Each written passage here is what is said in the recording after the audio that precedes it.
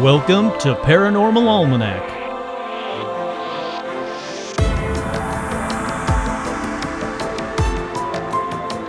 With your host, Kurt Sandvig.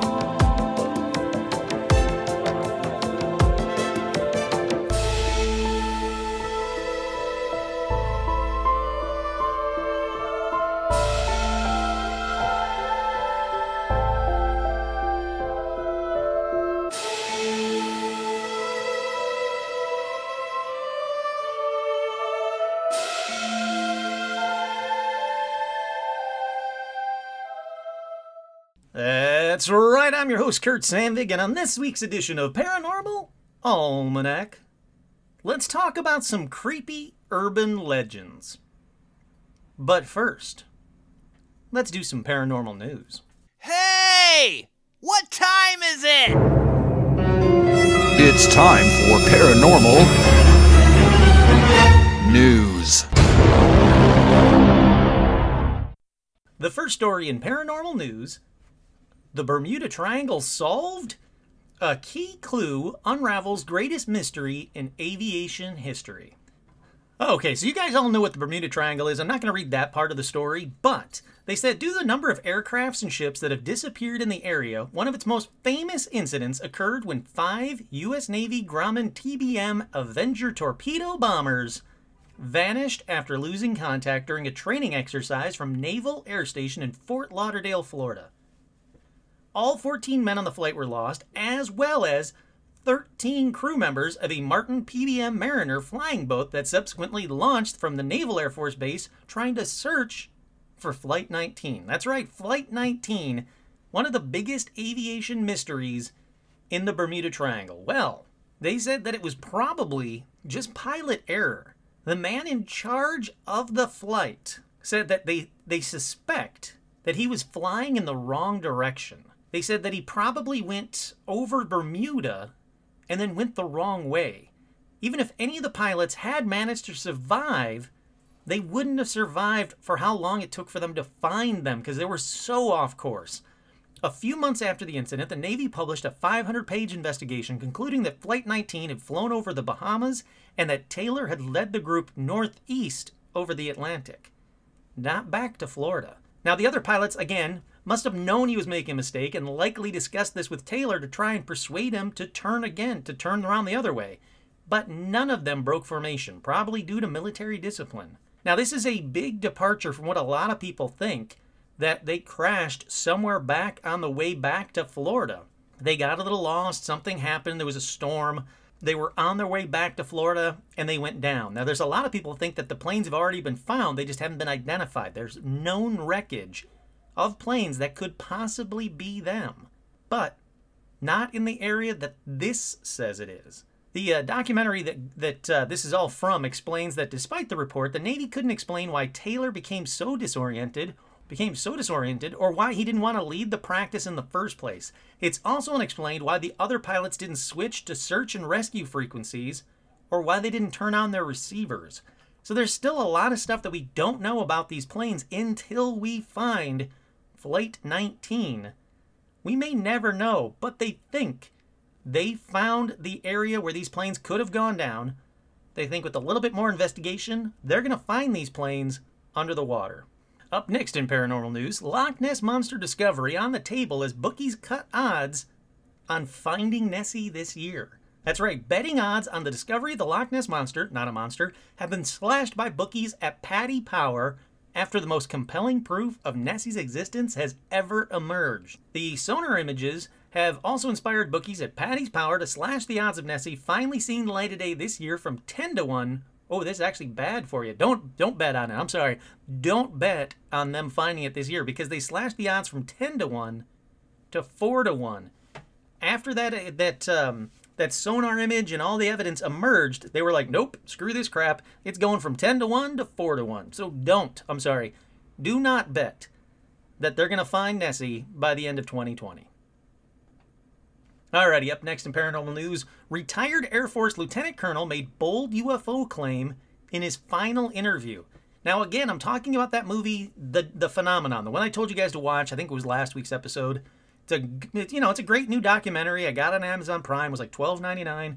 Anyhow, Lieutenant Colonel Robert Friend said he pointed to the sudden closure of Project Blue Book in 1969 and said, which would suggest what? This sudden closure of Project Blue Book out of nowhere? What would that suggest? That they knew what it was. And then the narrator or director said, or didn't know what it was. But nope, Lieutenant Colonel Robert Friend said, also the other way, that they did know what it was.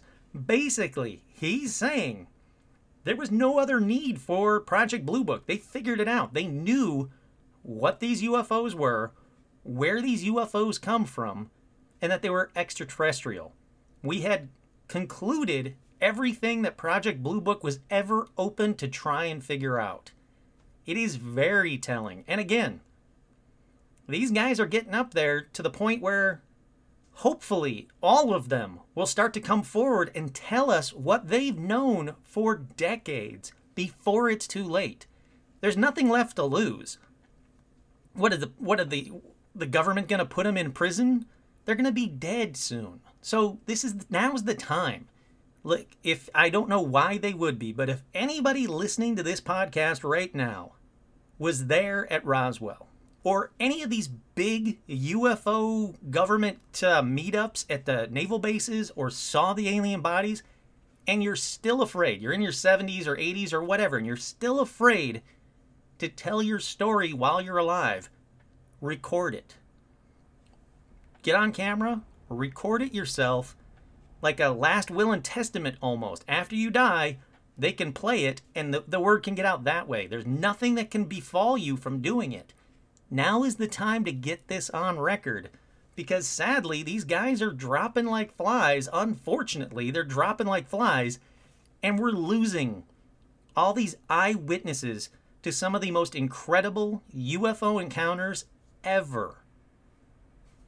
Alrighty, up next, let's keep going. I got a bunch of paranormal news. A group of scientists will test an atom destroyer to find a parallel universe. Now, this was sent to me by a bunch of people, and I love the fact that you guys sent me this news story. Of course I was going to do it. I love parallel universes.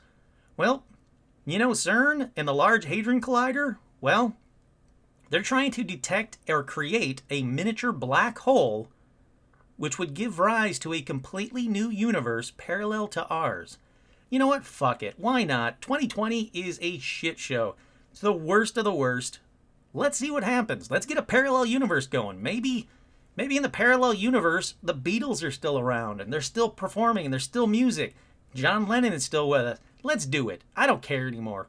Open up parallel universes. A couple years ago, I'd be like, no, let's not mess with the fabric of the universe. Now, fuck it. Let's mess with the fabric of the universe. It can't get any worse. Screw it. Parallel universes for everybody. I hope they do. I hope they succeed, and we get to find out what's going on in parallel universes. And continuing on with the parallel universe, how a balloon flying over Antarctica made parallel universes tabloid fodder.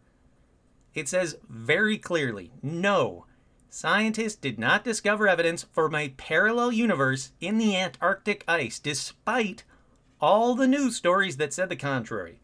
This past May, a balloon flying over Antarctica sparked a worldwide interest in parallel universes. A few years ago, the balloon-based experiment ANITA, which is the Antarctic Impulsive Transient Antenna, detected a couple of subatomic particles behaving in unexpected ways. I actually talked about it on a previous Paranormal News. Since then, scientists have been able to examine the possible explanations, including a theoretical proposal involving processes in a universe other than the one that we know, and everybody kind of ran with that story. The hypothesis appeals to the imagination, they say, but it doesn't work that way.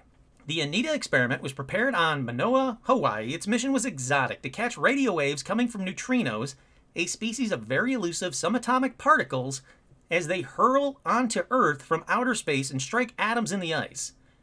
The vaguely retro space cluster of radio antennas and solar panels was suspended by a balloon at 37 kilometers above the ground to monitor a large area above Antarctica in 4 flights between 2006 and 2016. So they collect all the data in 2016, and they say this is something really strange. We don't know what it is. The Anita anomalies, as they're now called, attracted a cautious amount of attention in the elementary particle physics community, which I am not a member of. They were one of the very few, findings incompatible with the established theoretical framework, and they went, we don't know what it could possibly be, so here's some theories. And that's when they talked about it's a parallel universe and everything else. And they said, no. We think we figured out what it was. It's nothing even remotely cool like that. And the explanation is kind of very drawn out, very boring.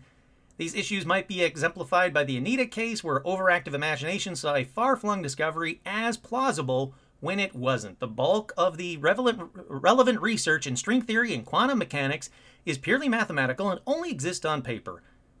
There is an observational evidence in favor of a theory of inflation, blah, blah, blah. It really goes into sciencey. Basically, the point the whole point of this story is, no, the balloon flying over Antarctica for Anita, the Antarctic Impulsive Transient Antenna, did not find evidence of parallel universes in the neutrinos that hit the ice.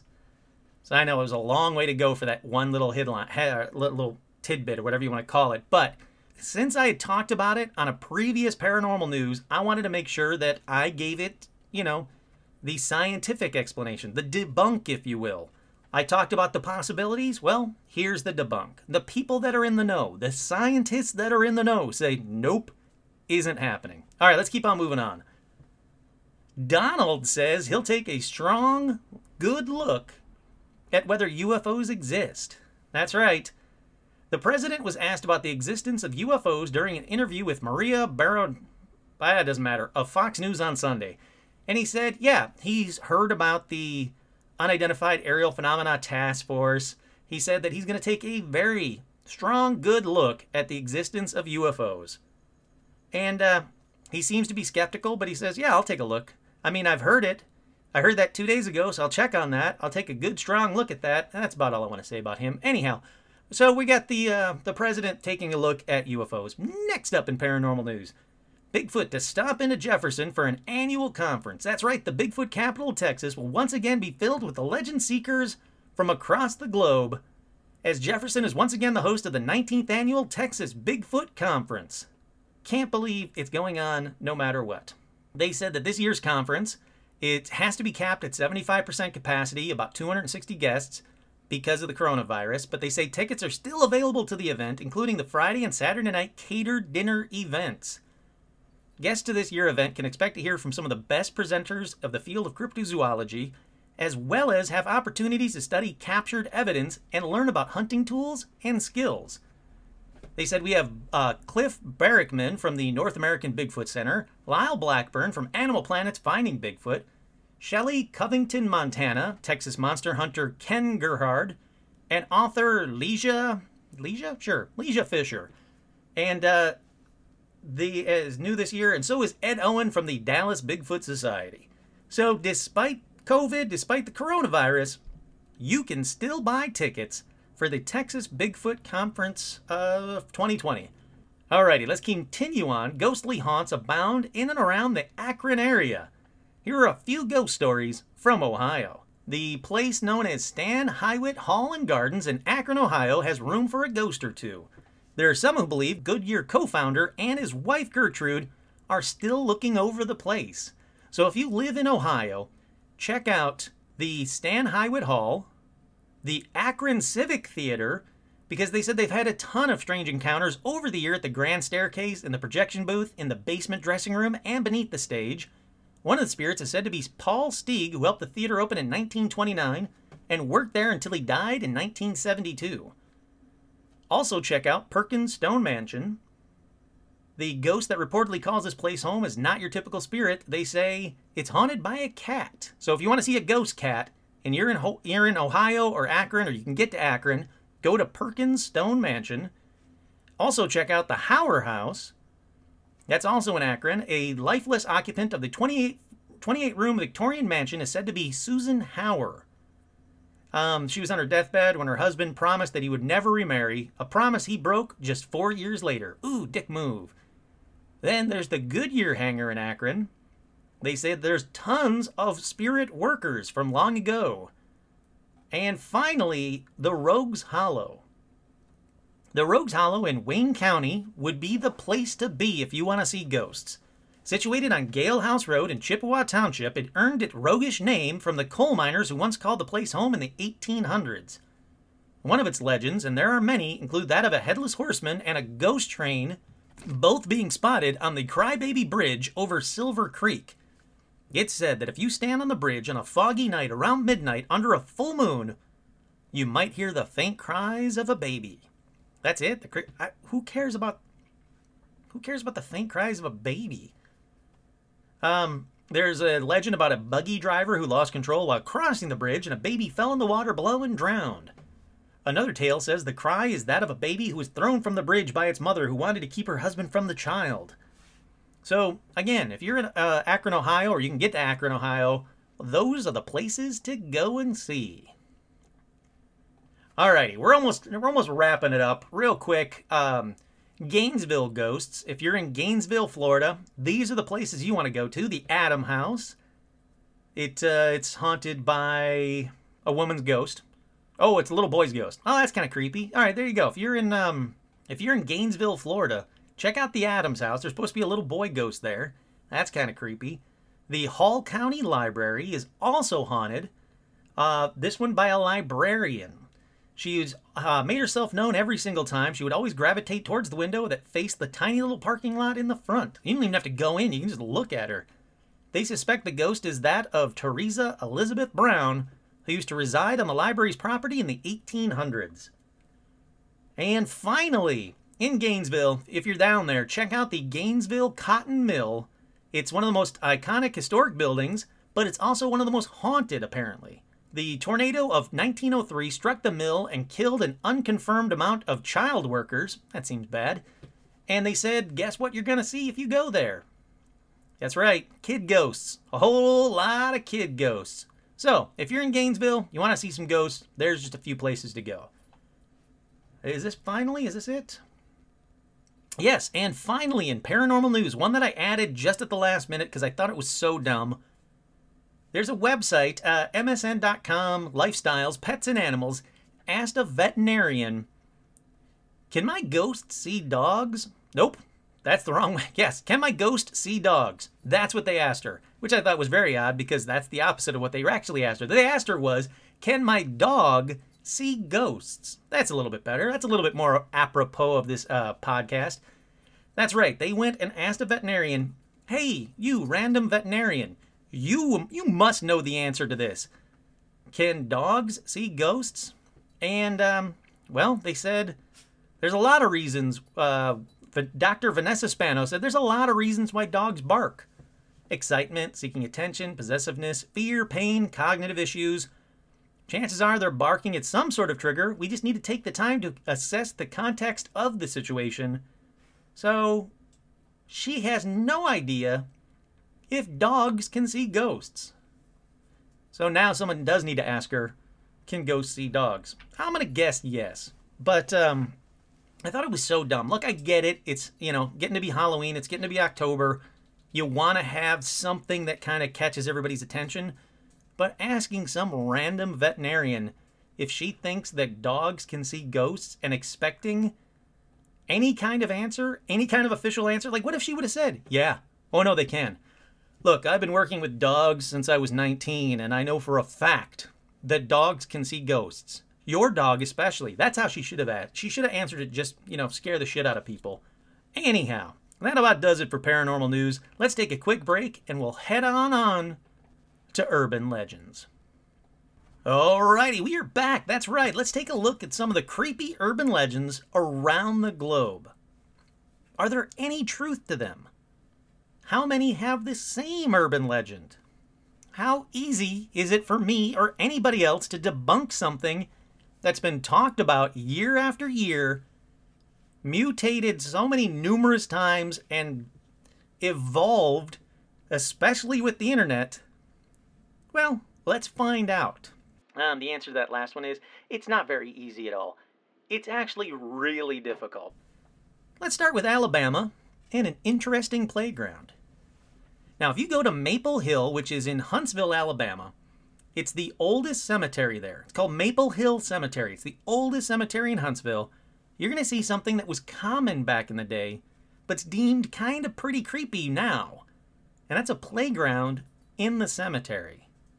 Now, again, I know it sounds weird, but back in the day, playgrounds in cemeteries were a regular thing. In fact, cemeteries used to be the place that people went to for picnics all the time.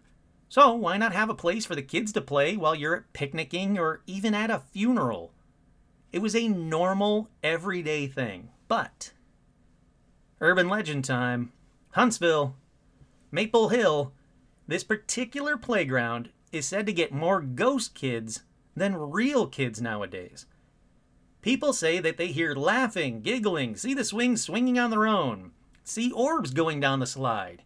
And the urban legend part says it's the ghosts of the kids who were all murdered in a string of child abductions in the 60s, right there in Huntsville, Alabama.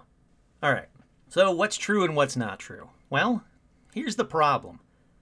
The playground isn't some ancient playground. It was only built there in 1985, so that part's not true. But the string of kids murdered in the 60s in the area? Well, sadly, that part is all too true.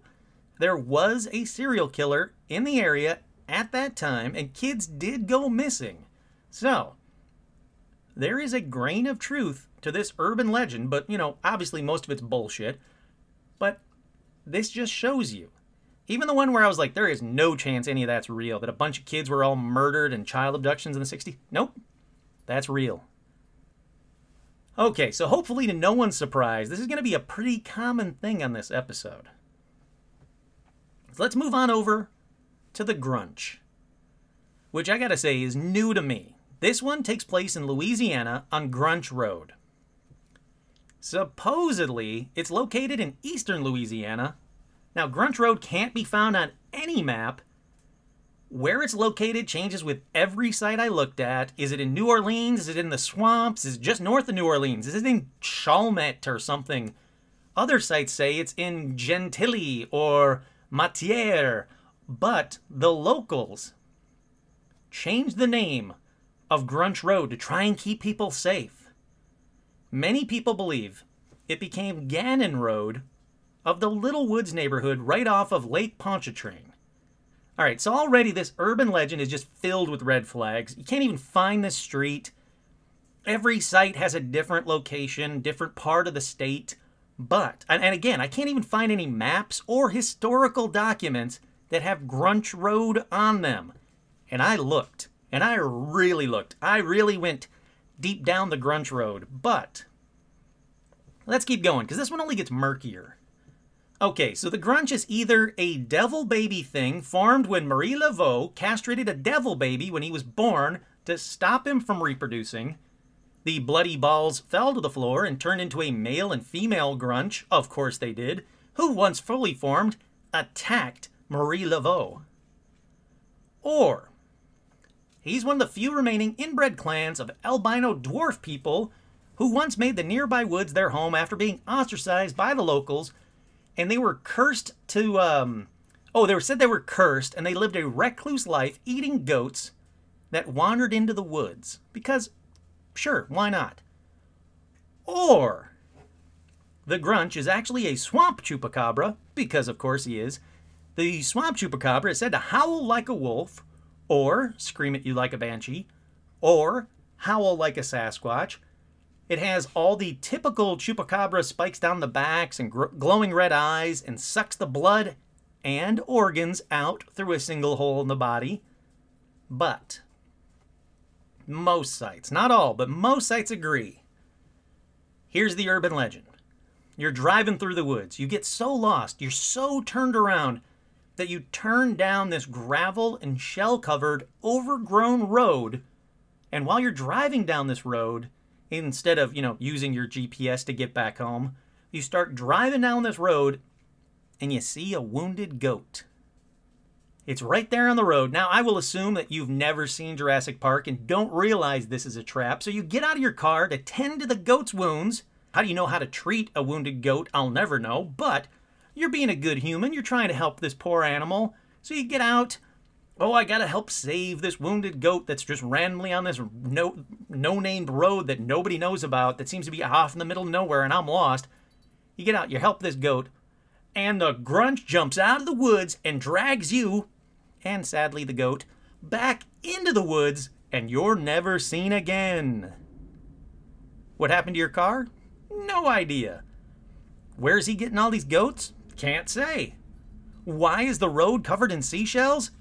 Ask the Grunch. I know none of these answers. But that's the legend of the Grunch. So, again, if you happen to be somewhere in Louisiana, anywhere in Louisiana, and you happen to turn down a gravel and seashell-covered road, and you see a wounded goat, just slam into it with your car and keep on driving because the Grunch is nearby and he's going to get you. All right. Hi, Stitch. How you doing, pal? Hi, buddy. All right, that's enough grunching for one episode. Let's move on to Arkansas, the home of the Dog Boy. Now, this one actually has an address. It's 65 Mulberry Street, Quitman, Arkansas. I looked it up on Zillow. Oh, please don't go there and bother the Dog Boy. So I looked it up on Zillow. It's a nice cream-colored house built in 1891 with nice light blue toilets. You can check it out for yourself. Go to Zillow, type in 65 Mulberry Street, Quitman, Arkansas. That's the house. But the urban legend, it's kind of layered actually, but the urban legend is that a 300-pound, half-man, half-dog creature lived there and would glare his glowing eyes out the window at people as they walked by. Sometimes he would even burst out of the front door and chase people down the street, biting at their heels. Is there any truth to this one? Well, yes, shockingly yes, there is a kernel of truth to the home of the Dog Boy. It all started in 1950 when Floyd and Aline Bettis moved into the house. Now, a lot of sites say the house was already haunted by the original owner, who was a World War I soldier that died. But anyhow, back to the Bettises. So they move into the house, and in 1954, just 4 short years after they move in, they have a son, and they named him Gerald Floyd Bettis. Spoiler, he didn't look like a dog, but he's an asshole. But he is an asshole. From a very early age, he tortured neighborhood pets, mostly dogs, earning him the nickname Dog Boy. Already I hate this guy. Hate everything about him. But if that wasn't bad enough, when he got older, he turned his terror to his aging parents, whom he kept locked in the upstairs part of the house. There are people that actually lived in this neighborhood who actually knew him when they were growing up as well. And they said, yeah, no, that's true. He was 6'4". He was over 300 pounds of asshole. He was mean to his parents. He was mean to pets. We heard howling and whining and crying and yelping all the time coming from the house. There's even a police report of him throwing his then 70-year-old father out of the upstairs window when he was just 17 years old.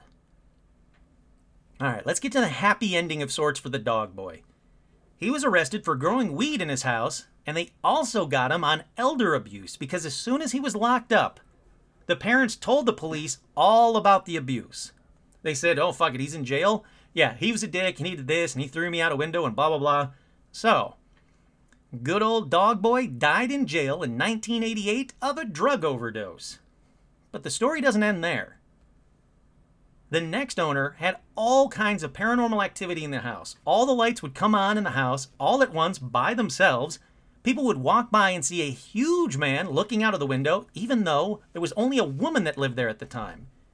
She'd even told the neighbors one time pennies floated down from the stairwell from upstairs part of the house. She says the coins stopped and fell to the floor all at once, right in front of her. It's cool, Stitch. The Dog Boy's dead. We're good. No, he's gone. You can't hurt you. So the coins stopped and fell to the floor all at once, right in front of her. They floated down the stairwell.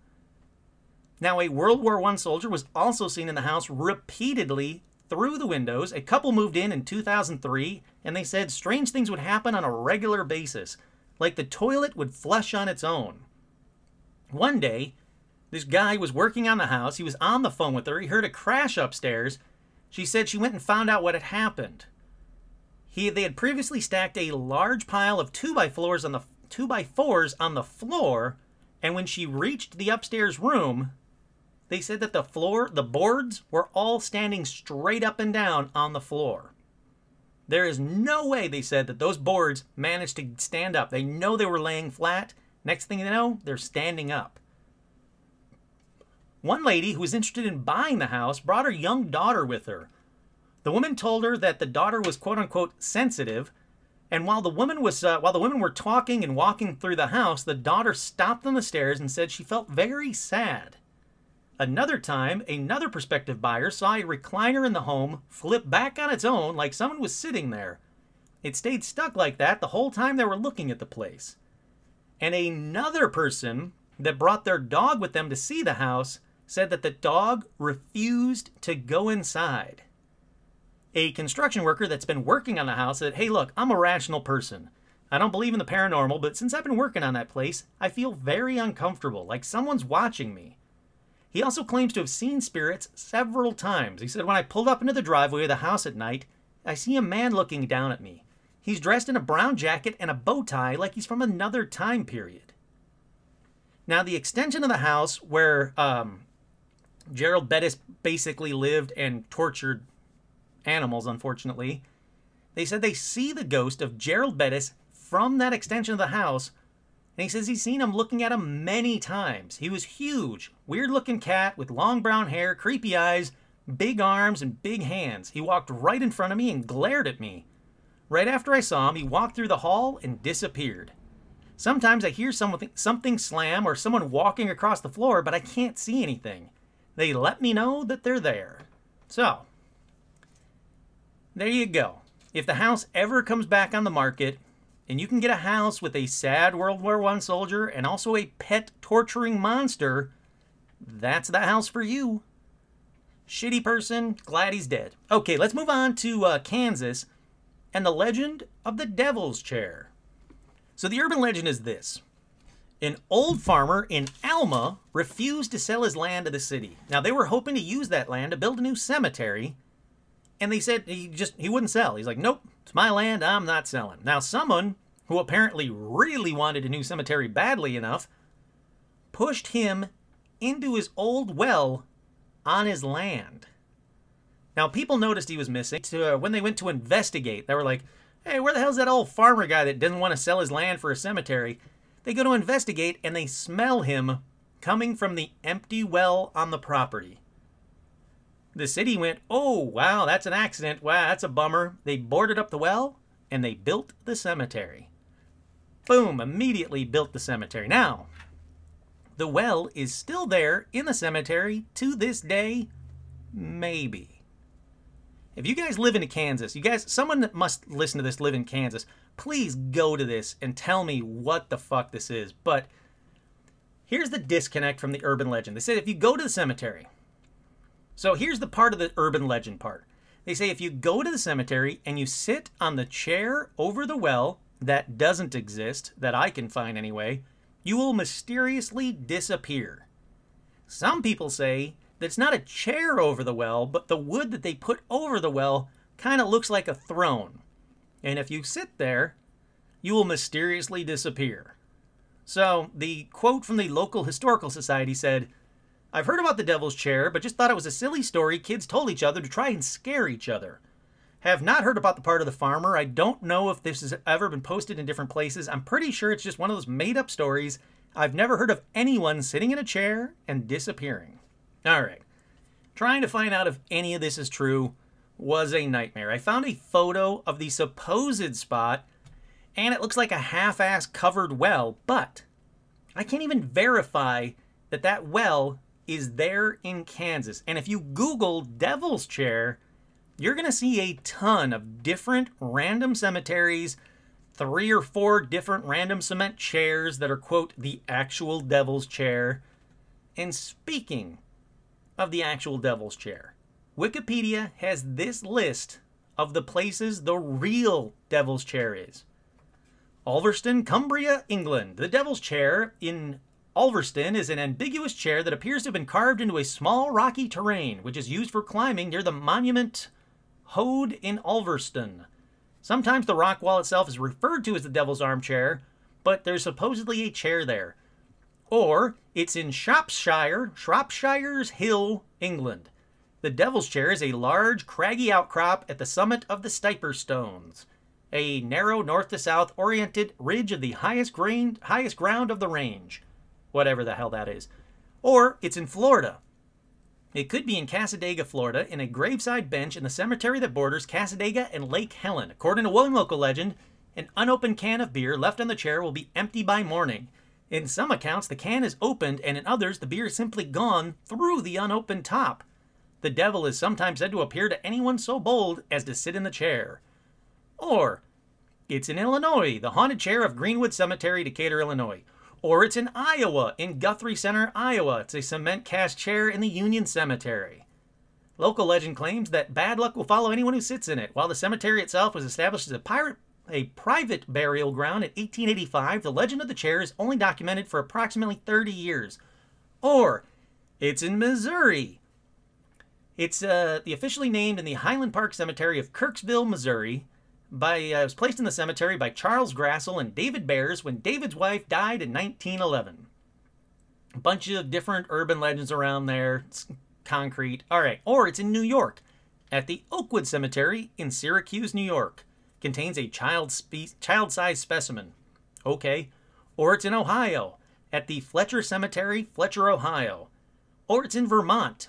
The empty chair in Hope Cemetery in Barr, Vermont is actually a sculpted gravestone rather than being tended as a seat. However, the usual legends, blah, blah, blah. Or it's in Italy. It's not exclusive to the United States. In Torcello, the throne of Attila, yeah, sure, why not, was probably in fact a magistrate's seat. Local legend claims that the girl who sits in it will be married within a year. So, I don't know. I guess pick your favorite nearest devil's chair and enjoy. Look. There's a lot of devil's chairs. The devil sits all over the place, apparently, and there's all kinds of stupid urban legends connected to said devil's chairs. Alrighty. Let's move a bit closer to me for this next one, to Turnbull Canyon, right here in California. It's a 4-mile in diameter hiking area just outside of Los Angeles that has a ton of paranormal activity connected to it. Let's go down just a few urban legends from this hiking trail. For just a hiking trail, it's got quite a few urban legends. The first one, the Native Americans called it Hotunkana, I don't know, which supposedly means the dark place, or supposedly means the place of the devil, or supposedly means some combination of that said thing. And apparently it's when the Spanish moved into the surrounding areas, they would force them deeper into the canyon and into the dark place. They were told to convert to Christianity or forever be cursed to walk the land with the devil himself. Now, people say they can still see, feel, or hear the Native Americans still walk in the woods, and some people say they have the feeling that they're being hunted while they're hiking. Look, little side note, if you're going off for a nice scenic little hike, and you immediately have the feeling that you're being hunted, turn around, go home. You don't need that shit. You don't need to be hunted while you're just trying to get, your steps in. Alrighty, now number 2 of the urban legends of Turnbull Canyon is even harder to corroborate. During the Great Depression, for some reason, cultists took over the woods and started sacrificing local children. Because that's what cultists do. So a man went looking for a boy, only to find him hung upside down on a cross with men in dark robes in a circle around him. Then what happened? Don't know. None of the stories ever say. Apparently he made it out of there because he told the story, or the kid did, or one of the robe guys were like, oh, we got to tell this story. But dumb. Alrighty, now like most urban legends, Turnbull gets a turn at the local insane asylum, which was built on this spot but burnt down in the 40s, killing everybody trapped inside. That old chestnut. So the urban legend says the teenagers find the burnt-out insane asylum in the woods one night, and they found the electroshock helmet in the rubble. When one of them put it on, he was electrocuted, even though there's no electricity. All right, I'm knocking this one out real quick. No, there was no insane asylum built in Turnbull Canyon ever. No kids found the burnt out rubble. No kid put on an electroshock helmet and died. That's just bullshit. And sadly, it took me a while to confirm that there's no insane asylum there because so many people are spreading this one without a shred of evidence. There is not a scrap of evidence ever that an insane asylum was built onto a hiking trail in the 40s. That's just dumb. All right, but what if I was to tell you that weird shit has happened in Turnbull Canyon?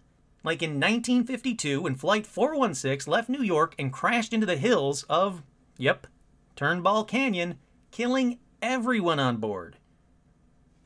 A lot of people say this could explain the paranormal activity. Maybe. All I know is it's not some bullshit insane asylum that burnt down. Now, there's also been attempted murders in Turnbull Canyon, and a lot of weird, shady shit that happens in Turnbull Canyon. But I have a feeling that if you really researched a lot of hiking trails, you're going to find that somewhere along a hiking trail, someone decided they wanted to murder the person that they were hiking with. Alrighty, let's stay in California, but let's go down to Ojai, California. To the Charman. This is a quick one from 1948 about a father and son who were both caught in a house fire and horribly burnt. After the fire, the son became so mentally unstable that he killed his father. When the police found the son, he was so unrecognizably burnt that they didn't even realize that he was still alive.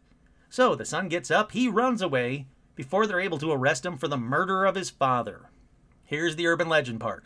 If you go to the woods around Ojai, you may still run into the Charman. He attacks campers, sometimes pretends to be a hiker so he can attack the hitchhikers, so he can attack the drivers when they pull over.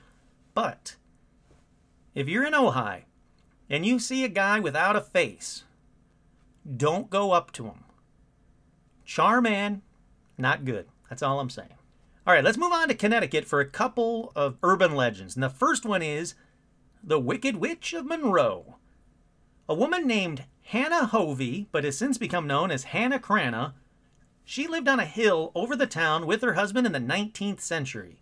Well, her husband fell off a cliff, and everybody went, "Oh, Hannah did it. It's Hannah. She's a witch. Hannah Cranna," and started calling her Hannah Cranna for some unknown reason. There's a lot of theories. They're all dumb. But, so they thought she was this very powerful witch that cast spells on the townspeople she didn't like also. So Anna's getting older and older, and she starts worrying about her death. So she goes to town and she starts telling people or asking people when she dies, she wants her coffin to be carried down the hill, not put on a cart and rolled down the hill. So sadly, Hannah Cranna passes away at age 77, and the dumb townspeople are dumb. They don't listen to her. They know she's a witch, or they think she's a witch. They don't listen to her. So the dumb townspeople put her coffin on a cart and start rolling it down the hill. The one thing she told them not to do. The cart, or the coffin, falls off the cart. So they put it back on, and it happens again. They roll a little farther, happens again. Roll a little farther, happens again. And then they go, yeah, Hannah said that, she's going to curse us all, and if we want the curse to stop, we have to carry her down the hill, so maybe we should just carry her down the hill. So they get all freaked out, they carry her coffin down the rest of the way, and after the funeral, they return to her house only to find it engulfed in flames. So is any of this one real? Well, Hannah sure is. If you can see her tombstone to this day in Gregory's Four Corner Burial Ground right there in Connecticut. And the tombstone does say Hannah Cranna, and that she was married to that guy, and it does seem like her house on the hill was burnt down. Seems like all the steps to this story are real. Now, is she a witch? I don't know. Maybe. All I know is that if that was her dying wish, I thought she's a witch, and that was her dying wish, I would have made sure I just carried her down the hill. It can't be that bad. Come on, guys. All right, let's stay in Connecticut, and let's go over to Dudleytown. To the woods around Dudleytown. Now, again, we have dark woods, possibly haunted by Native Americans, or devil worshippers, or orbs, or wolf-like creatures, or shadow people, or disembodied voices, or mass suicides, or demonic possessions, and more. What more, you might be asking? Well, how about this? A mysterious group called the Dark Forest Association that polices the Dudleytown woods with militant force. Dun, dun, dun. Or is Dudleytown just a small private community that's sick of the dumb urban legends, so they hired their own private security to keep people from causing trouble there? You decide. But it's the latter. It really is just a small private community that's sick of the dumb urban legends, so they hired their own private security to keep people from causing trouble there. But I haven't even gotten to the rest of the urban legend. There's two of them, actually. Either anyone who steals anything from Dudleytown will have a curse put on them and their family. Or anyone who tries to live in Dudleytown has a curse put on them and they have a terrible misfortune for the rest of their lives. Now, the Warrens actually did a Halloween special from Dudleytown in the early 1970s where they declared it officially, quote, demonically possessed. Now, I took a look for houses available because I wanted to see if that part of the thing was true, that there's, can I live in Dudleytown? Well, first of all, Dudleytown is nice. Second, people don't seem to have a problem living there because almost all the houses are lived in and lived in for decades. So I'm going to say that there's no curse on them and they have terrible misfortune, unless the terrible misfortune is they have to live in a place called Dudleytown and a bunch of jackasses keep coming in expecting a curse. But I could only find one house to buy in Dudleytown. For only $199,900 American dollars, you could live in Dudleytown with the Dark Forest Association. Look, there's worse places to live than Dudleytown. That's all I'm saying. All right, let's move over to Arizona and the story of Slaughterhouse Canyon, or as it's really known, Luana's Canyon. This is a quick one. During the gold rush, during the 1800s, there was a family who lived down in the canyon. They were very poor. The father would go out into the canyon for food, and as you might have guessed, one day he didn't return. We don't know what happened to him, but his family slowly starved and descended into madness. The mother, who couldn't handle hearing her kids crying, says, I'm going to put on my wedding dress, and I'm going to murder my kids. So that's what she does. She puts on her wedding dress, murders all her kids, threw them into a nearby river, and the next day she died of starvation herself. Seems very convenient, but it's an urban legend. So, the urban legend says that if you go down to Slaughterhouse Canyon at night, you will still hear her crying for her children. Does it sound like she's wearing a wedding dress? You tell me. Someone go there, listen for the cries, ask like, hey, you wearing a wedding dress? See what she says. Alrighty, let's go over to Texas for the Candy Lady. In an unnamed rural town in Texas, so boom, huge flag already, because Texas isn't big enough, you can't pick a fucking town in Texas. In an unnamed rural town in Texas, back in the 1900s, children started going missing. Now, for some reason, the townspeople blamed it on the Candy Lady. Why? Who knows? But the lame story goes that the Candy Lady would leave candy on the children's windowsills, and with that candy, she would leave a note saying, if you want more candy, follow me out into the sticks. So, a few kids go missing. Then a local farmer found a rotten human tooth on his farm, and then found the body of a boy with his pockets stuffed with candy. That's the urban legend part. Shockingly, this one, too, has a kernel of truth to it. The Candy Lady seems to be real, and her name was Clara Crane. Clara Crane... Hi, Stitch. Go get it. Clara Crane was born in Texas in 1871. She was married to an older man, and they had one child named Marcella. In 1893, her daughter was killed in a farming accident. It was noted that her husband, Leonard, had been drinking before the incident. Oh, sorry, Stitch, go ahead. Oh, God. So, Clara's devastated. Her daughter's killed. Marcella's been killed. It's probably the father's fault. Clara gets all kinds of despondent. In 1895, it's reported that Clara killed her husband Leonard with poisoned candy. You know, because he killed her daughter. So she's tried, she's convicted of murder, she pleads insanity. She's placed in North Texas Lunatic Asylum. I didn't look up if that's a real place or not, but all of this seems to be legit. Then in 1896, a doctor's noted that the staff found a doll Clara made from torn bed sheets in her room. And apparently she would sing and, talk to this doll all the time. So they went, oh, she's just despondent because her daughter was killed by her husband and she killed her husband. So all said and good, let's release her. So she gets released. She goes to this small, unnamed rural town in Texas in 1903. And guess what? Children went missing in 1903 in small towns in Texas. Was it her? No idea. But that's the kernel of truth that leads up to the Candy Lady. Alrighty, let's go on over to what time? How much time are we going? Alright, we're still fine. Let's head on over to Pennsylvania, to Philadelphia, Pennsylvania. There's an urban legend about a bus that has no end destination. The legend says the bus only picks up passengers that are at their lowest moments of their lives. They're so despondent, they don't know what to do with their lives. Once the passenger is ready to face the world, they can get off the bus, but not before then. Now get this. When the passenger does figure their shit out and say, oh, you know what? I think I am okay to, work in some boring 9-to-5 job for, pennies on the dollar. I'm cool. You can let me off the bus. As soon as they get off the bus, they have no idea how long they've been on the bus. Was it hours? Days? Or even years? So it's basically like a normal bus ride.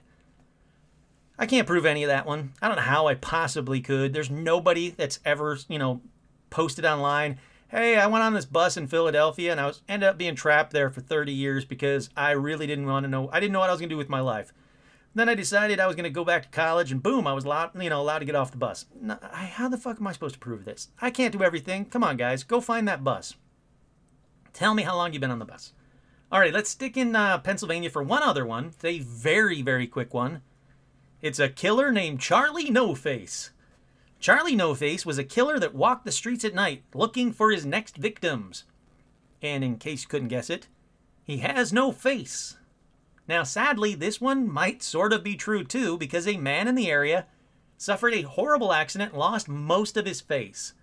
The real reason they say he walked at night was to avoid people staring at him. So what did they do instead? They made him into an urban legend called Charlie No Face. That ain't cool. Come on, guys. Don't Charlie No Face somebody. That's not cool. All right, here's a quick one from Michigan. Again, it's called the Knock Knock Road. Did I do one in Michigan? I don't know if I had. Well, whatever. Here's a quick one from Michigan. It's called the Knock Knock Road. The legend says there was a little girl who was murdered on Knock Knock Road in the Detroit area, and now she appears to drivers at their car window, knocking, trying to find the person who killed her. Or was it a man that was taking a babysitter home one night and he tried to make a pass at the babysitter, and after she refused, the man kicked her out of the car. Her dress got caught in the car door and she was dragged to her death. Now you can hear her knocking on the outside of your car. Or is it a guy and a girl were parked making out and the woman said she didn't want to go all the way, so he kicks her out of the car, her hair gets caught in the door, he drives away, she's knocking on the door until she's dragged dead. While I can't confirm if any of that happened, I do think I found the road. Most reports about this urban legend seem to be on Strasburg Road in Grosse Isle. I can't find any proof of the rest of it, thankfully. I don't want to find any of these horrific stories, but that seems to be Knock Knock Road. So if you're in Grosse Isle in Detroit, or just outside Detroit, listen for someone knocking on your door and see if it's their hair stuck in it, or if it's their dress, or if it's just a little girl who wants to find who killed her, whatever. Tell me what you find. Now, knocking on cars is pretty common, so here's another one. This one comes from Oregon. And this one's called The Legend of the Bandage Man of Cannon Beach, which is kind of a wordy title. He's rumored to be the ghost of a logger who died in a sawmill accident and now terrorizes teenagers who hang out in the deserted area of highway near Cannon Beach. Stories say that he knocks on car windows to try and get in, and smells really bad, apparently. I don't know why they gotta add that. You know, he's already a dead ghost logger. You don't have to say, and he stinks, too. That's not cool. All right, let's move on to Colorado, Riverdale Road in Thornton, to be exact. That's where a ghostly runner attacks parked cars. But Riverdale Road also has demons. A phantom Camaro that appears and disappears and revs its engine. The Gates of Hell, which was on the land of a mansion where a madman burned his wife and kids alive.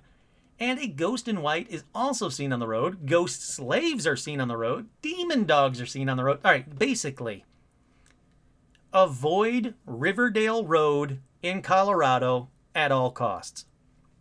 I don't care if Waze tells you to take it because it's going to cut 10 minutes off your drive. Just don't go down there. Look, I don't know if any of that shit's true, but, you know, why are you going to risk that one? Come on. All right, let's move on to Delaware. They have an odd one.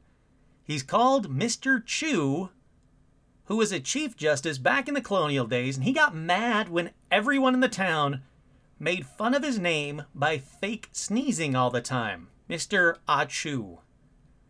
That pissed him off. It's a lame joke, but it pissed him off so much that his ghost still stalks those who fake sneeze in the Delaware town. Apparently, you know, you'll walk by and you'll read his name somewhere, and then someone will go, "Oh, Mr. Chew, Chew." Well, the legend says he'll show up in his robes and powdered wig to scare the hell out of anyone who makes fun of his name. That dude's holding a grudge because it's not even that good of a joke. Like I said, it's a lame joke. Come on, guys. You can do better than Mr. Chew. All right, let's keep moving on to the Phantom Jogger of Canyon Hills. That's right, another jogger. Look, ghosts, you're dead. You don't have to keep jogging. And if jogging turns you into an urban legend, then that's another reason not to start jogging, everyone. If you take nothing from this episode, take this away. Don't start jogging. You're going to end up an urban legend, and a lame one at that. All right, so let's see. The Phantom Jogger of Canyon Hills takes some... this one takes some work. All right, first you have to go to the Canyon Hill Cemetery at night and park between two specific trees. Which trees? Don't know. It doesn't say anywhere, but you go to Canyon Hill, you park between these two specific trees, and if you do it right, a legless jogger ghost woman will appear and knock on your window and then jog away without legs. Is it still considered jogging if you don't have legs? Someone get back to me on that one too. Yeah. That's lame. That's a lame one. All right, let's continue on to the complete debunk land of things in Chicago. There was an urban legend in the 1990s going around elementary schools that there was a creepy man dressed as Homie the Clown. Look, kids, if you don't know what Homie the Clown is, go to YouTube, type in Homie the Clown. It's from In Living Color. It's not that good of a bit. I think it's like Damon Wayans or something. It doesn't matter.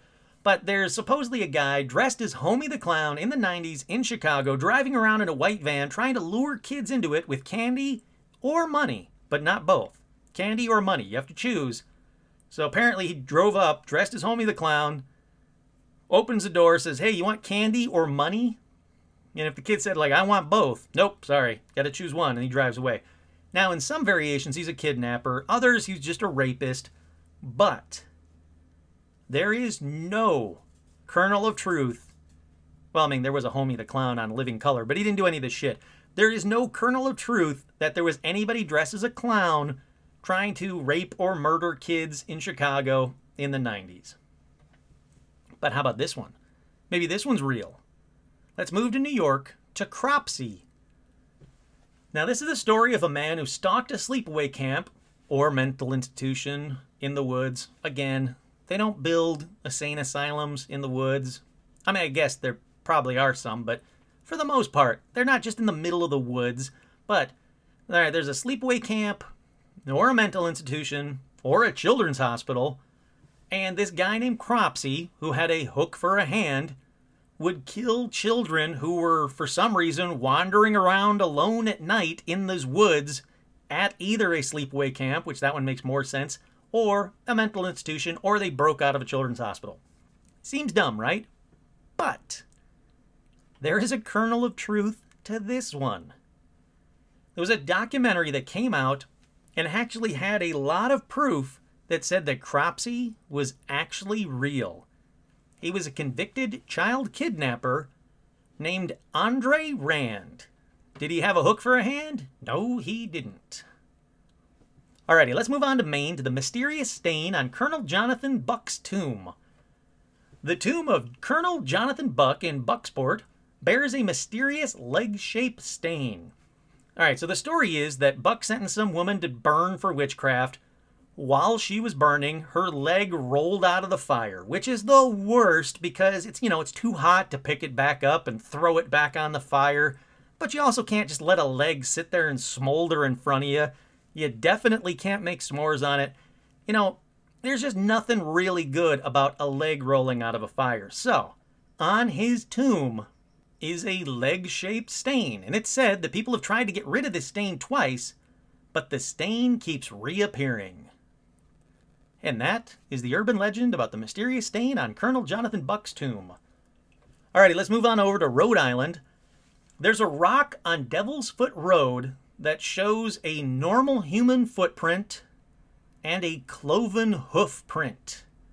The urban legend says that a Native American woman murdered a white man and fled the scene of the crime, because of course she did. While running, she was stopped by another man. So, what does she do? Does she cry out for God to save her from these evil white people? No. She cries out for the devil. And the man that stopped her said, "Oh, no, that's me. I'm the devil." And then stomped his foot on the ground to prove that he had a cloven hoof, which the rock on Devil's Foot Road still shows to this day. Alright. Whatever. Let's move on to New Mexico. La Mala Hora, which translates, probably horribly, because I probably didn't say it right, to the evil hour. The urban legend says it appears as a ball of black energy, constantly moving and changing its size and the shape. And if you look at it, it'll drive you insane, it'll drive you insane, or will slowly kill you. Or, it looks like a scary looking woman, and if you look at her at the crossroads, you or someone in your family will die. That's it. Where in the crossroads? Where in New Mexico? No idea. Alrighty, next up in South Dakota, Walking Sam and the Pine Ridge Indian Reservation. So, Walking Sam stands over 7 feet tall and is very slim, but he is not Slender Man. That's another urban legend, okay? So, Walking Sam is said to appear on the streets of the Pine Ridge Indian Reservation at night, and he tries to convince teenagers to take their own lives. But, to be honest, he must not be very good at it, because if he was, then those teens would be dead, and we'd never hear the tale of Walking Sam. Now, unfortunately, there is a sad kernel of truth to this one, and that is this. Sites are saying that from December 2014 to May 2015, there were 103 suicide attempts at Pine Ridge, where this urban legend takes place. That is the kernel of truth, the sad kernel of truth to this one. So let's keep on keeping on. This one's a bit of a different one. It comes from Mississippi, and it's called Mercritis. Now, the story goes that a mysterious disease all but wiped out a rural Mississippi town, and that the government and town officials covered it up. Here comes the crazy. So, the disease is this. If a man ingests too much lead in town, he would secrete a smell that would cause a hormonal change in women nearby, causing them to become homicidal killers. I like that. You put that in a movie, I'll watch that freaking movie all day long. Alrighty, let's move on over to Nebraska. You okay, pal? Hold on one second, I'm almost done. Let's move on over to Nebraska. I think this is the most recent urban legend on this list. This one says this: because of the Fukushima meltdown, either wind, rain, or water brought a change to Nebraska hornets. They have grown to 4 times their normal size and have multiplied. Now again, I must have a listener from Nebraska. There's got to be someone listening to this right now that lives in Nebraska. Please let me know if, since the Fukushima meltdown, you've noticed that the hornets have grown to 4 times their normal size and have multiplied. Is that where these murder hornets are coming from? Is that what's going on here? I just thought of that. Fucking murder hornets, man. Alrighty, have you guys heard of any of these? did you recognize one from your own home state? What urban legends do you have? That's right. I want to hear your local urban legends. Send them to me on Facebook or email them to me at paranormalalmanac@gmail.com. I love urban legends. They're dumb. Most of them are stupid. And again, trying to debunk them, trying to do my job and actually debunk some of these was a pain in the ass. I thought it would be real easy. I thought it'd be like so obviously, nope, that's not real. Every time I was like, well, that can't be, there can't be a kernel of truth to that one. Oh, there's a kernel of truth to that one. Holy shit. Urban legends, man, they throw you for a loop. I love them. So, again, I want to hear your local urban legends. Send them to me on Facebook. Email them to me at paranormalalmanac@gmail.com. Or, even better, wait for one of my live shows. Call into the live show and tell me your urban legend. I would love to hear them from you. Not just me repeating your stories. I want to hear them from you guys. Alrighty, with that, let's do the shout-outs. As you guys know, in on the month of October, I'm going to do shout-outs at the end of the episode.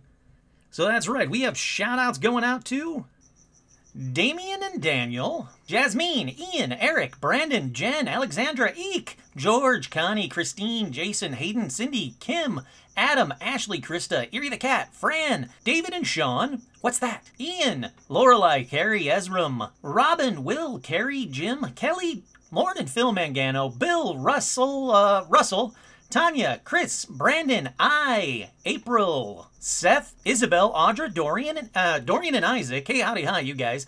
Cindy, Bob, Sean, Bishop, Cole, Monsters, Paula, Alicia, Jerry, Leo, Austin, Rachel, Lindsay, Hahn, Jennifer, Megan, Aaron, Amy, Jeff T, Harley, Suzanne, Joe, Lawrence, Josh, Shelly, Lauren McCune, hey howdy hi, you just messaged me, Lily, Veronica, Nick, Autumn, J Mark, Amber, Carolyn, Martin, Jade, Nanashi, Megan, Heidi, Kira, Pablo, Chuck, Laura, Ruth O, Todd, Jamie, and Elijah Hendrickson, Juliana, Dan, Laura, Gamer Fan, Lauren, and David. And as always, a special shout out to Joe Teague.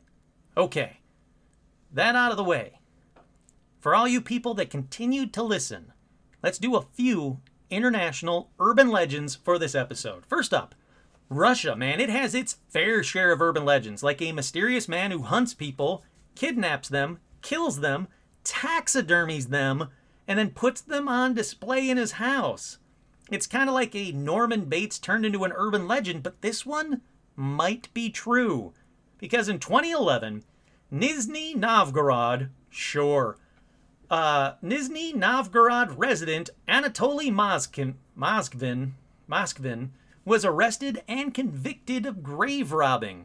He exhumed the bodies of 29 girls and young women, which he brought home to his flat where, surprise, he stuffed them, dressed them up, and placed them around his home. What's worse is that he didn't live alone. He shared his flat with his parents, who told the police they thought the corpses were large dolls. That doesn't make it any better. If he's got 29 large dolls of young women, your kid's fucked up. Alrighty. Next in Russia, it's kind of a lame one, but there's actually two quick ones about the Moscow metro system. One says that the Circle Line was an accident when Stalin put his coffee cup on the mass transit system plans. The cup stained. The engineer said, oh, Circle Line. All right, let's add that. That's lame. But the metro supposedly has giant radioactive rats that live down there and keep getting bigger and bigger. And then finally, in the Russia-Moscow metro system's urban legends, is that there is the Metro System 2. The Metro 2. Which is a secret government-only metro. Only the government are allowed to do that. It connects the Kremlin to the KGB, to Moscow State University, to the government airport, and to towns outside of Moscow. There are a lot of people that think that this is real, and you know what? I believe it. Why wouldn't they have? I mean, that seems like a Russian thing to have, so I'm going to go on record and say that one's probably true, without even looking into it. Because I didn't want to look too deep into a bunch of weird Russian urban legends, but let's move on to South Africa. South Africa has an urban legend called Pinky Pinky. Pinky Pinky is a demon with shocking pink hair who would target young women just trying to go to the bathroom. So according to the South African newspaper, Pinky Pinky particularly does not like girls who wear pink underwear and has been known to attack, rape, or even murder them. Don't worry, guys. Pinky Pinky only appears to girls. All I gotta say is don't wear pink underwear then. What the fuck? And finally, let's go to Tokyo. So, Tokyo, very busy. People are wearing surgical masks. Even prior to COVID-19, they're wearing these surgical masks. Here's the urban legend. A woman catches your eye. You're out in the busy street. This woman catches your eye. She walks up. She has straight black hair. She's got a bizarre quality to her voice. She approaches you and whispers, "Watashi kiri," which I probably said wrong, but means, "Am I beautiful?" Here's the thing. If you say yes, she'll remove her mask to reveal a smile stretching from ear to ear because there's jagged slashes running through her face, basically making a giant Joker-like smile. She asked the same question, though. Am I beautiful? Now, if you answer no this time after you see her face, if you're like, no, you're not beautiful, well, that's instant death. Can't say no to her. But if you answer yes the second time, she whips out a either razor blade or shears, depending on where you get your story, and she cuts you just like her, till your face looks just like her. She's called the Slit Mouth Woman, or the Kuchisaki Onna, which I'm sure I said wrong. And she apparently roams the city, still yearning to find someone who thinks she's beautiful, just like her. Alrighty, that about does it for this edition of Urban Legends, but fear not. There are a ton more. I don't even know how long is this episode? How long have I been going here? Oh yeah, no, it's a normal episode. Maybe a little bit longer than usual, but fear not. There are a ton more urban legends. I didn't want to use them all up. I don't think I could if I really tried, though. That'd be like a 10-hour episode. But here's the first or second or how many ever urban legend episodes I've done. But here is this edition of Urban Legends, and it's scary how many of them had kernels of truth to them. Once again, I'm your host, Kurt Sandvik, and this has been another edition of Paranormal Almanac.